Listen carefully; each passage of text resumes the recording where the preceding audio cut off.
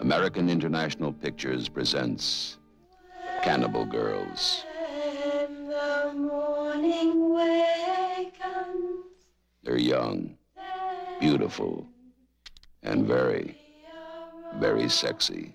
They love every man they meet. First to death, then for dinner. Welcome to Reitman for the Job, where we explore the films of director Ivan Reitman. I'm Ross May, here to tell the world that I am not delicious. In fact, I'm very, very bitter. This is our episode 1 proper, where we're looking at Reitman's first feature film, Foxy Lady from 1971, and it's not available at all. If you remember last episode, I actually mentioned that I thought Foxy Lady might be a hoax, but Andrea Martin mentioned that it is indeed a real movie and she acted in it. But as far as she knows, Ivan Reitman might have the only prints of it. I'm not sure if he's embarrassed of his early work or what, but I've never heard him talk about it. I always hear him mention Cannibal Girls as really the start of his filmmaking career and Meatballs as his breakout success. So, for now, we're skipping Foxy Lady and taking a bite out of Cannibal Girls.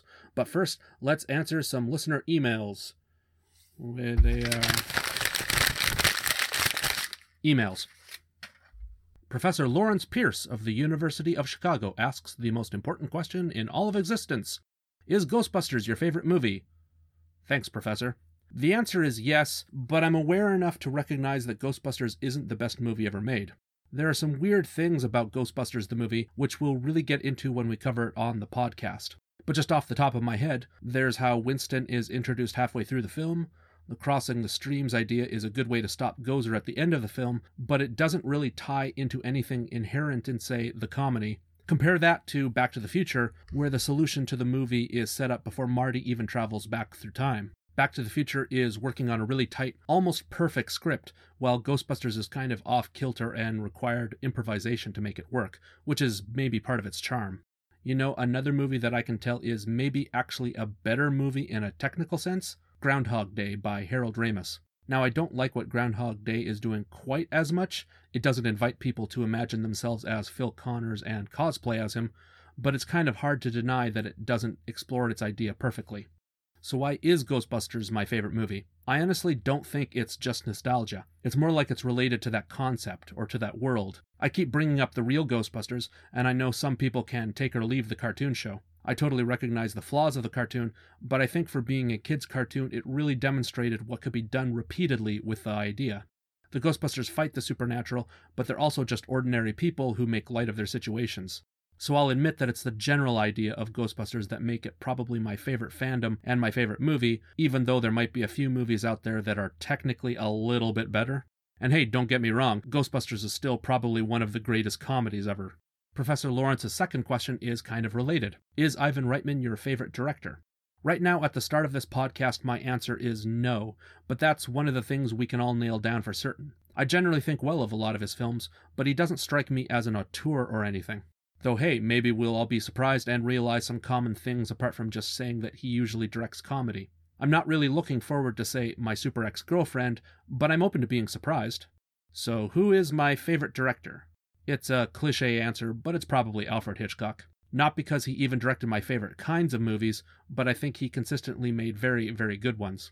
I've seen around 2/3 of all of Hitchcock's surviving films. Some of his older stuff is gone, and I can't think of a truly bad one, even from the silent era. I want to go on a little tangent about Alfred Hitchcock. He was born in 1899, and it's almost appropriate that he's maybe the best director of the 20th century, that he's kind of emblematic of what films were for most of the 20th century, I mean.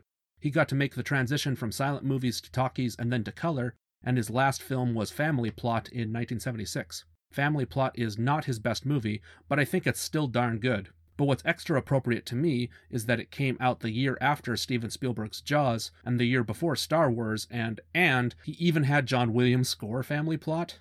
My point is that Hitchcock was really the king of his generation, and most of his films fit what we used to consider blockbusters.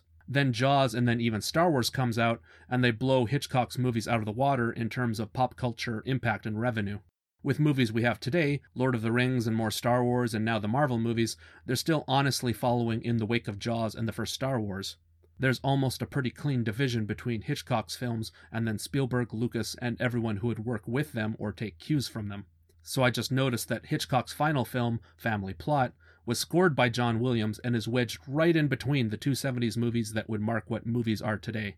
By the way, none of this is me saying that I idolize Hitchcock. The guy could be a horrible human being, and I'm not even saying I find his films flawless, just that if you look at who's the most important filmmaker for most of the 20th century, I think Hitchcock might be at the top of the list. Oh, and if you want to tweet at me about Billy Wilder or Orson Welles or John Ford or whoever else you want, that's fine, but you get my point, right? Hitchcock is up there. And if you want to know my favorite Hitchcock film, it's Rear Window. For anyone who doesn't know, Rear Window is the movie that The Simpsons make fun of when Bart breaks his leg because of their new swimming pool, and then he thinks Ned Flanders has killed Maude. So there's some movie recommendations for you. Hitchcock movies, but especially Rear Window. I honestly should get back to this week's movie, so let's roll an ad and then talk about it. Hey, did you know that you can get from Street Fighter to Avatar? Or that it's just a quick detour from the Collector to Elektra? Join us on Film Strips, the podcast that explores all the connections you never knew existed. Each episode, David and I throw a brand new film under the microscope. Maybe it's a musical, maybe it's a monster movie, maybe it's terrible. The only rule is that it has to connect to the episode before. So join us each week for a brand new episode available on iTunes, Podomatic, or wherever free podcasts are sold. Get yourself a shotgun seat as we take a long, strange trip through the movies. Hi again. A reminder that podcast is Film Strips. See, if you parse it out, it can either be film strips or films trips, like you're on a journey. That's very clever, guys. Couple of nerds.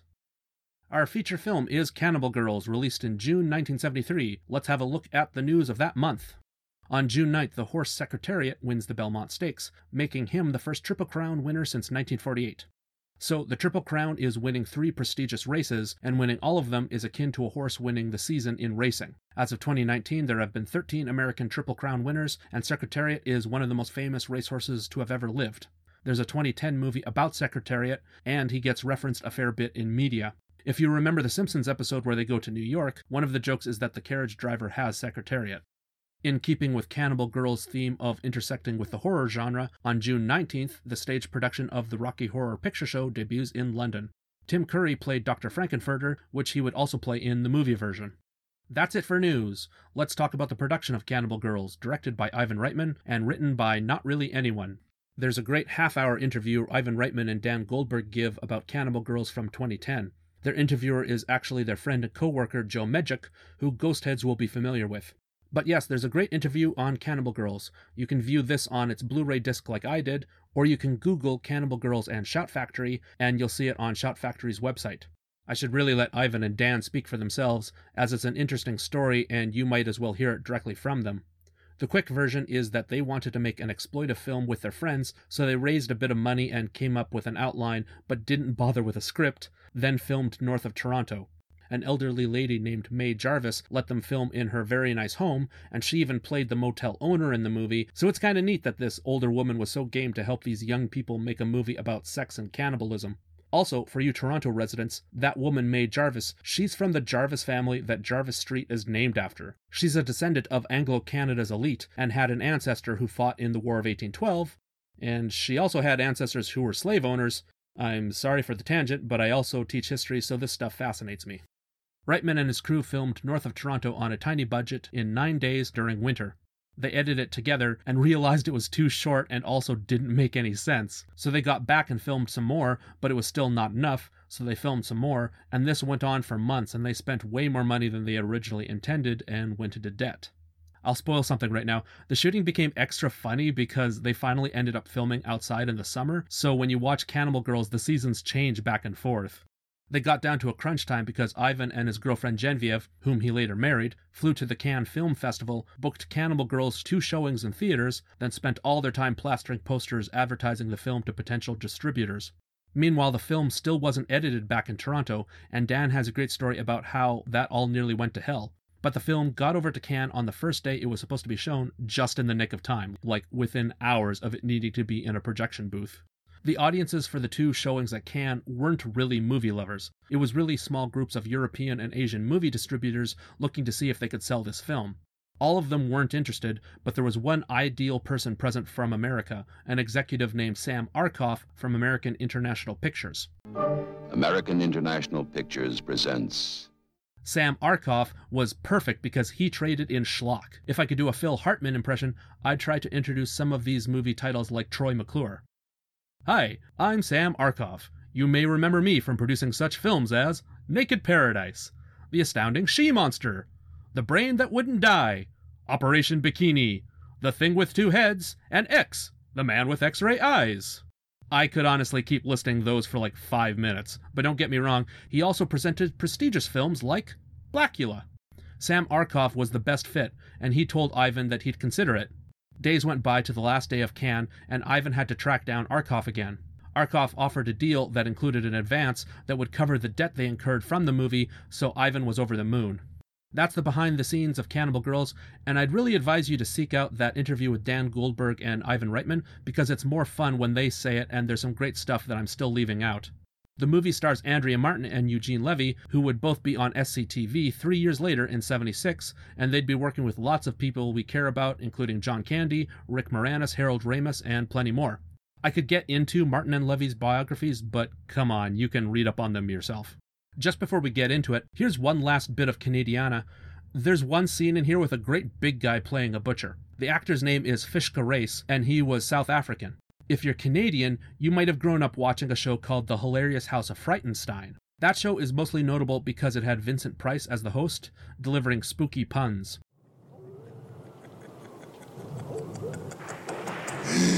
Another lovely day begins.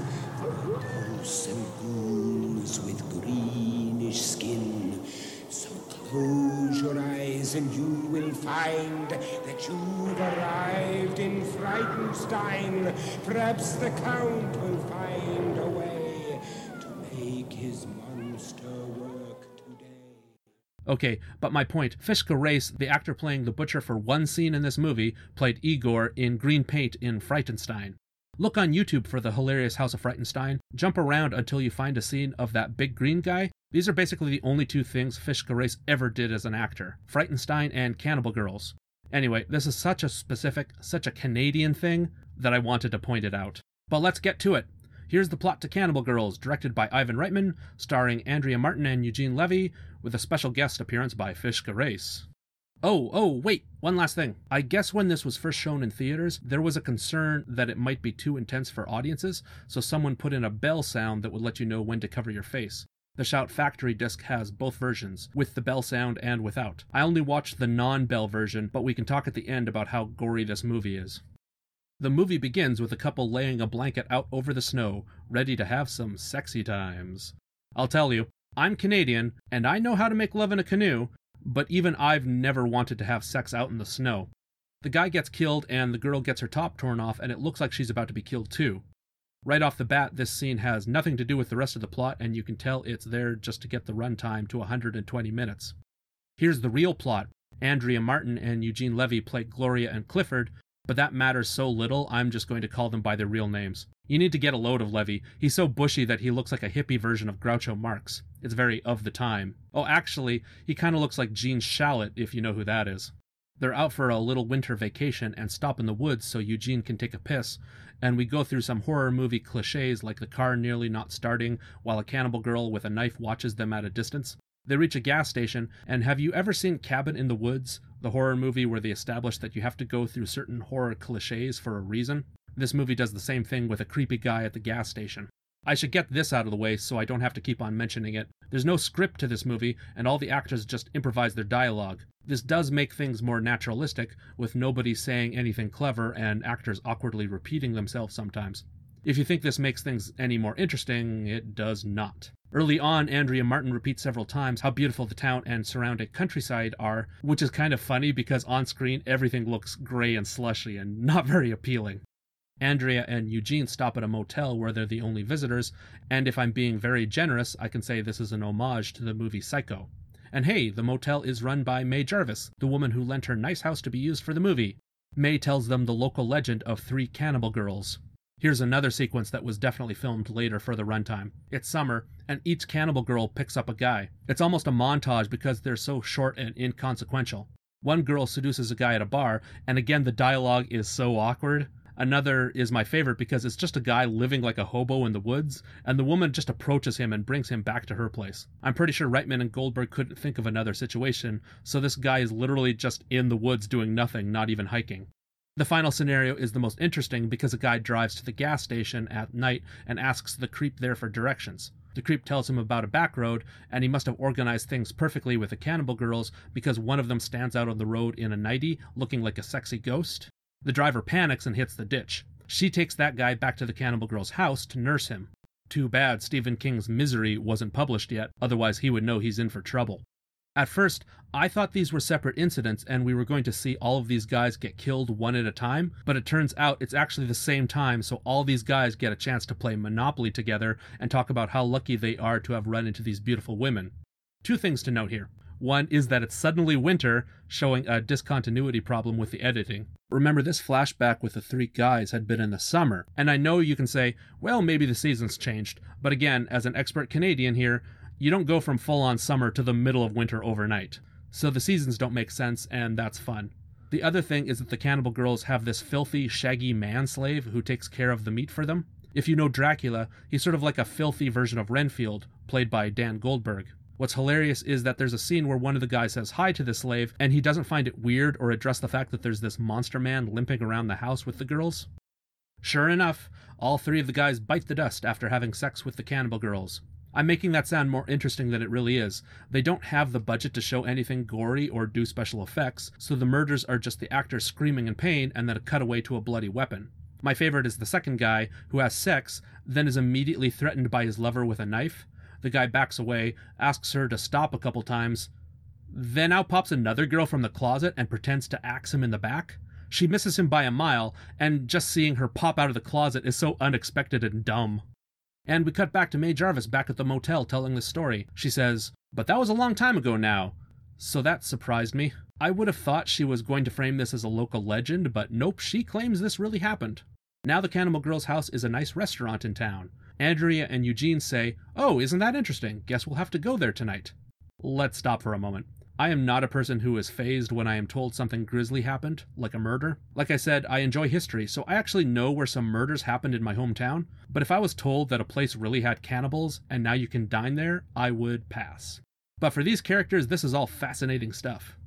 A couple of things happen before we get to the Cannibal Girl's house. First, Andrea and Eugene get to their room and have a little comedic scene where they're ready to have sex, but she falls asleep exhausted. So Eugene takes their car to the creepy gas station and asks the guy there to take a look at it.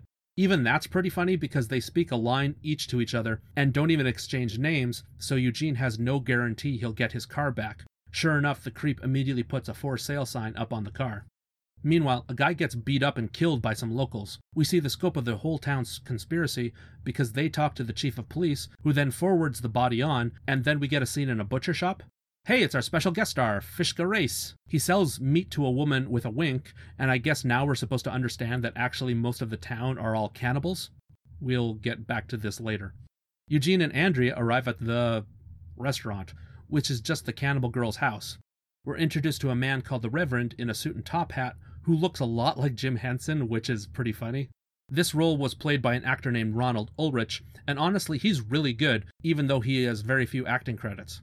The character is trying to be charming, but he shows around the house and he talks about all these artifacts and strange things about his family, including paintings of relatives who all murdered each other. This is trying to suggest some other gothic, spooky type stuff has been happening in the past to set a mood, but more than anything, it's really the movie just vamping for time again. The Reverend serves wine, and he even talks about how the grapes are grown off the grave of his grandfather, which is just stupid. We cut to another meal, this one at the police chief's home. His wife was the woman who bought the butcher's meat, and we see the creep from the gas station and the woman running the motel all dining together with them. They have a picture of the Reverend up on the wall and propose a toast to him with tomato juice. It's supposed to be blood, but it's tomato juice. So yeah, it's not just the girls who are cannibals, but it's this conspiracy involving everyone we've seen in town.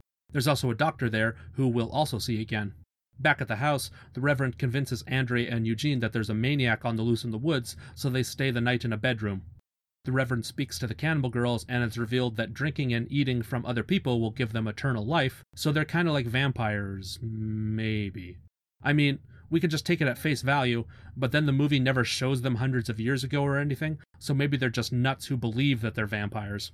Also, the girls start a ritual to get prepared to eat their victims, and they're all topless at the same time. I'm sure that was very important. The Reverend and the 3 cannibal girls enter Eugene and Andrea's bedroom, tie him up, and hypnotize her. The Reverend hands Andrea a knife and commands her to kill her boyfriend, but Eugene shouts at her and wakes her up. She struggles with the girls and gets out of the house and into the woods. Andrea runs out onto the road and flags down a car. The man who picks her up was a doctor present at the police chief's dinner party, so she's run into someone who is part of the conspiracy. She's sobbing, and he gives her water and a sedative. Oh no! And then she wakes up in her old clothes in the motel room. Yep, we're doing an "it was all a dream" sequence. Eugene comes back from the gas station, and Andrea's incredibly relieved that she just had a nightmare.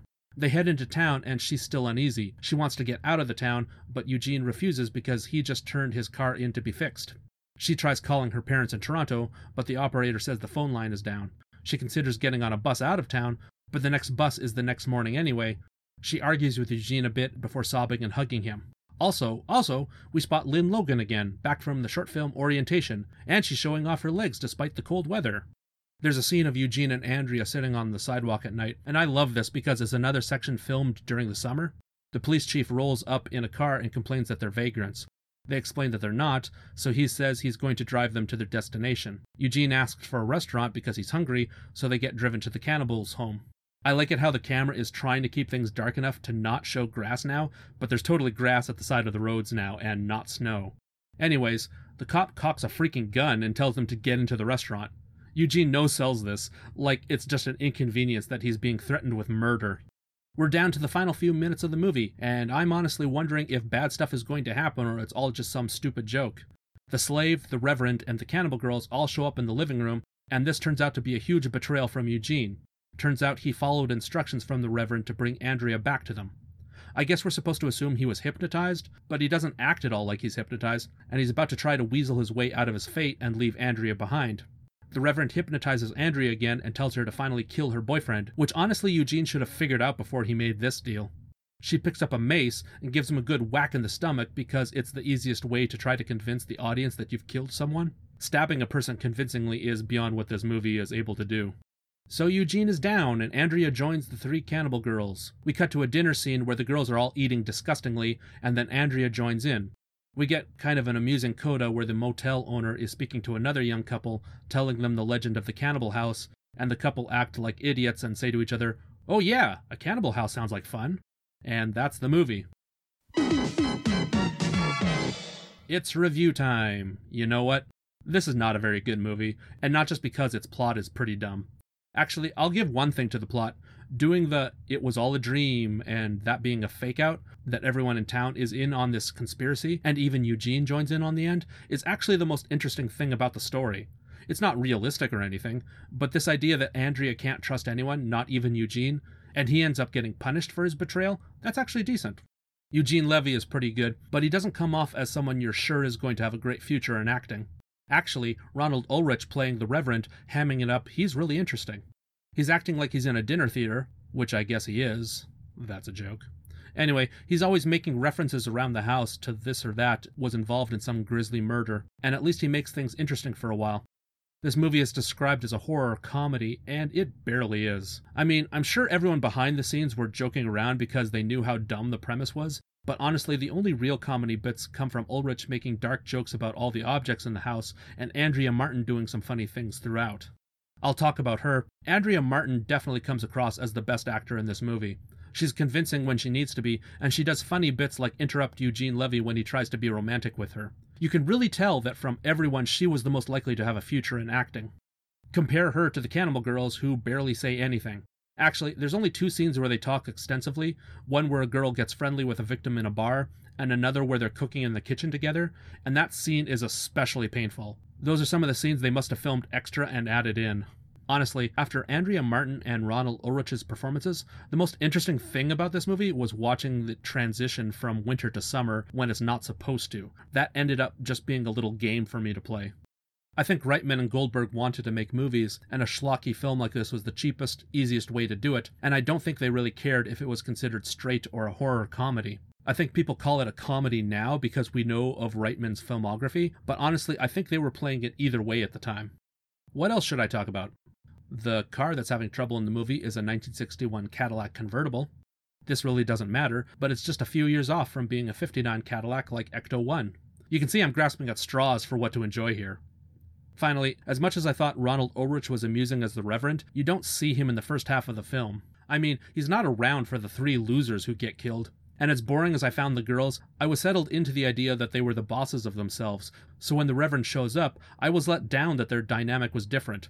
It's kind of like watching a production of Macbeth with the 3 witches, but here they decide to add in the Hecate scene. Hecate is the witch's boss in this one extra scene that might not have been written by Shakespeare. But take that crappiness and make this witch's boss a man as well? Boo. The movie is called Cannibal Girls, not Cannibal Girls and their boss who looks like Jim Henson. Come to think of it, I guess I appreciate the whole town being cannibals in this conspiracy to show what Andrea's up against at the end of the movie, but it kinda confuses the whole issue. If the draw are 3 sexy cannibal ladies, what makes them special or weird if they have a boss and an entire town who's also in on it? They don't even kill men and then deliver the meat to the townspeople. They're just isolated and kill guys for themselves. Meanwhile, a different guy gets murdered in town and is eaten by the people in the town. Apart from Mae Jarvis forwarding strangers to the cannibal girl's house, and the cop who drives them back to the house, there's no connection between these 2 ideas. This isn't a big deal, but it just goes to show that there was a starting point in this movie, Cannibal Girls, and scenes were just grafted on as needed. Unfortunately, Ivan Reitman didn't really consider trying to make the ladies the central antagonists, or try to play up that they're special and evil, or even in charge of this crazy little cult.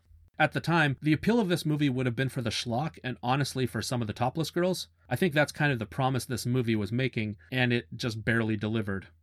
I'll look at the big board. At number 1, it's Ghostbusters. No surprise there. I wasn't too hot on Orientation, but you know what? Orientation is still better than this. So Cannibal Girls is in the bottom at number 3. It's just too boring, and it's really not funny enough to be a comedy like people say it is. You know what else? I'm not a big horror movie guy, but the effects and editing make it not good enough to be a horror movie. Every death, except for Levy getting a mace to the stomach, happens off-screen. I think the crew honestly didn't have the means to show any other kind of murder, so this also isn't a very good horror movie.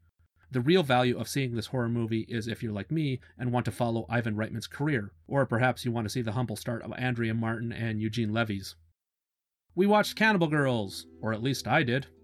Next week we're taking a detour to Animal House from 1978. Ivan Reitman did not direct it, but he did co-produce it with Maddie Simmons, the publisher of National Lampoon. And I think that does it for this week. I hope you enjoyed the podcast, and if you'd like, you can ask me questions on Twitter at RossMayWriter, or go to rossmaywriter.com to find my email there. For now, I've been Ross May, and we better split up. We can do more damage that way.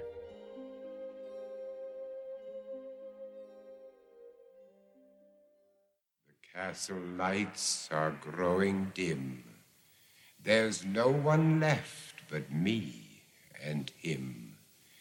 When next we meet in Frankenstone, don't come alone.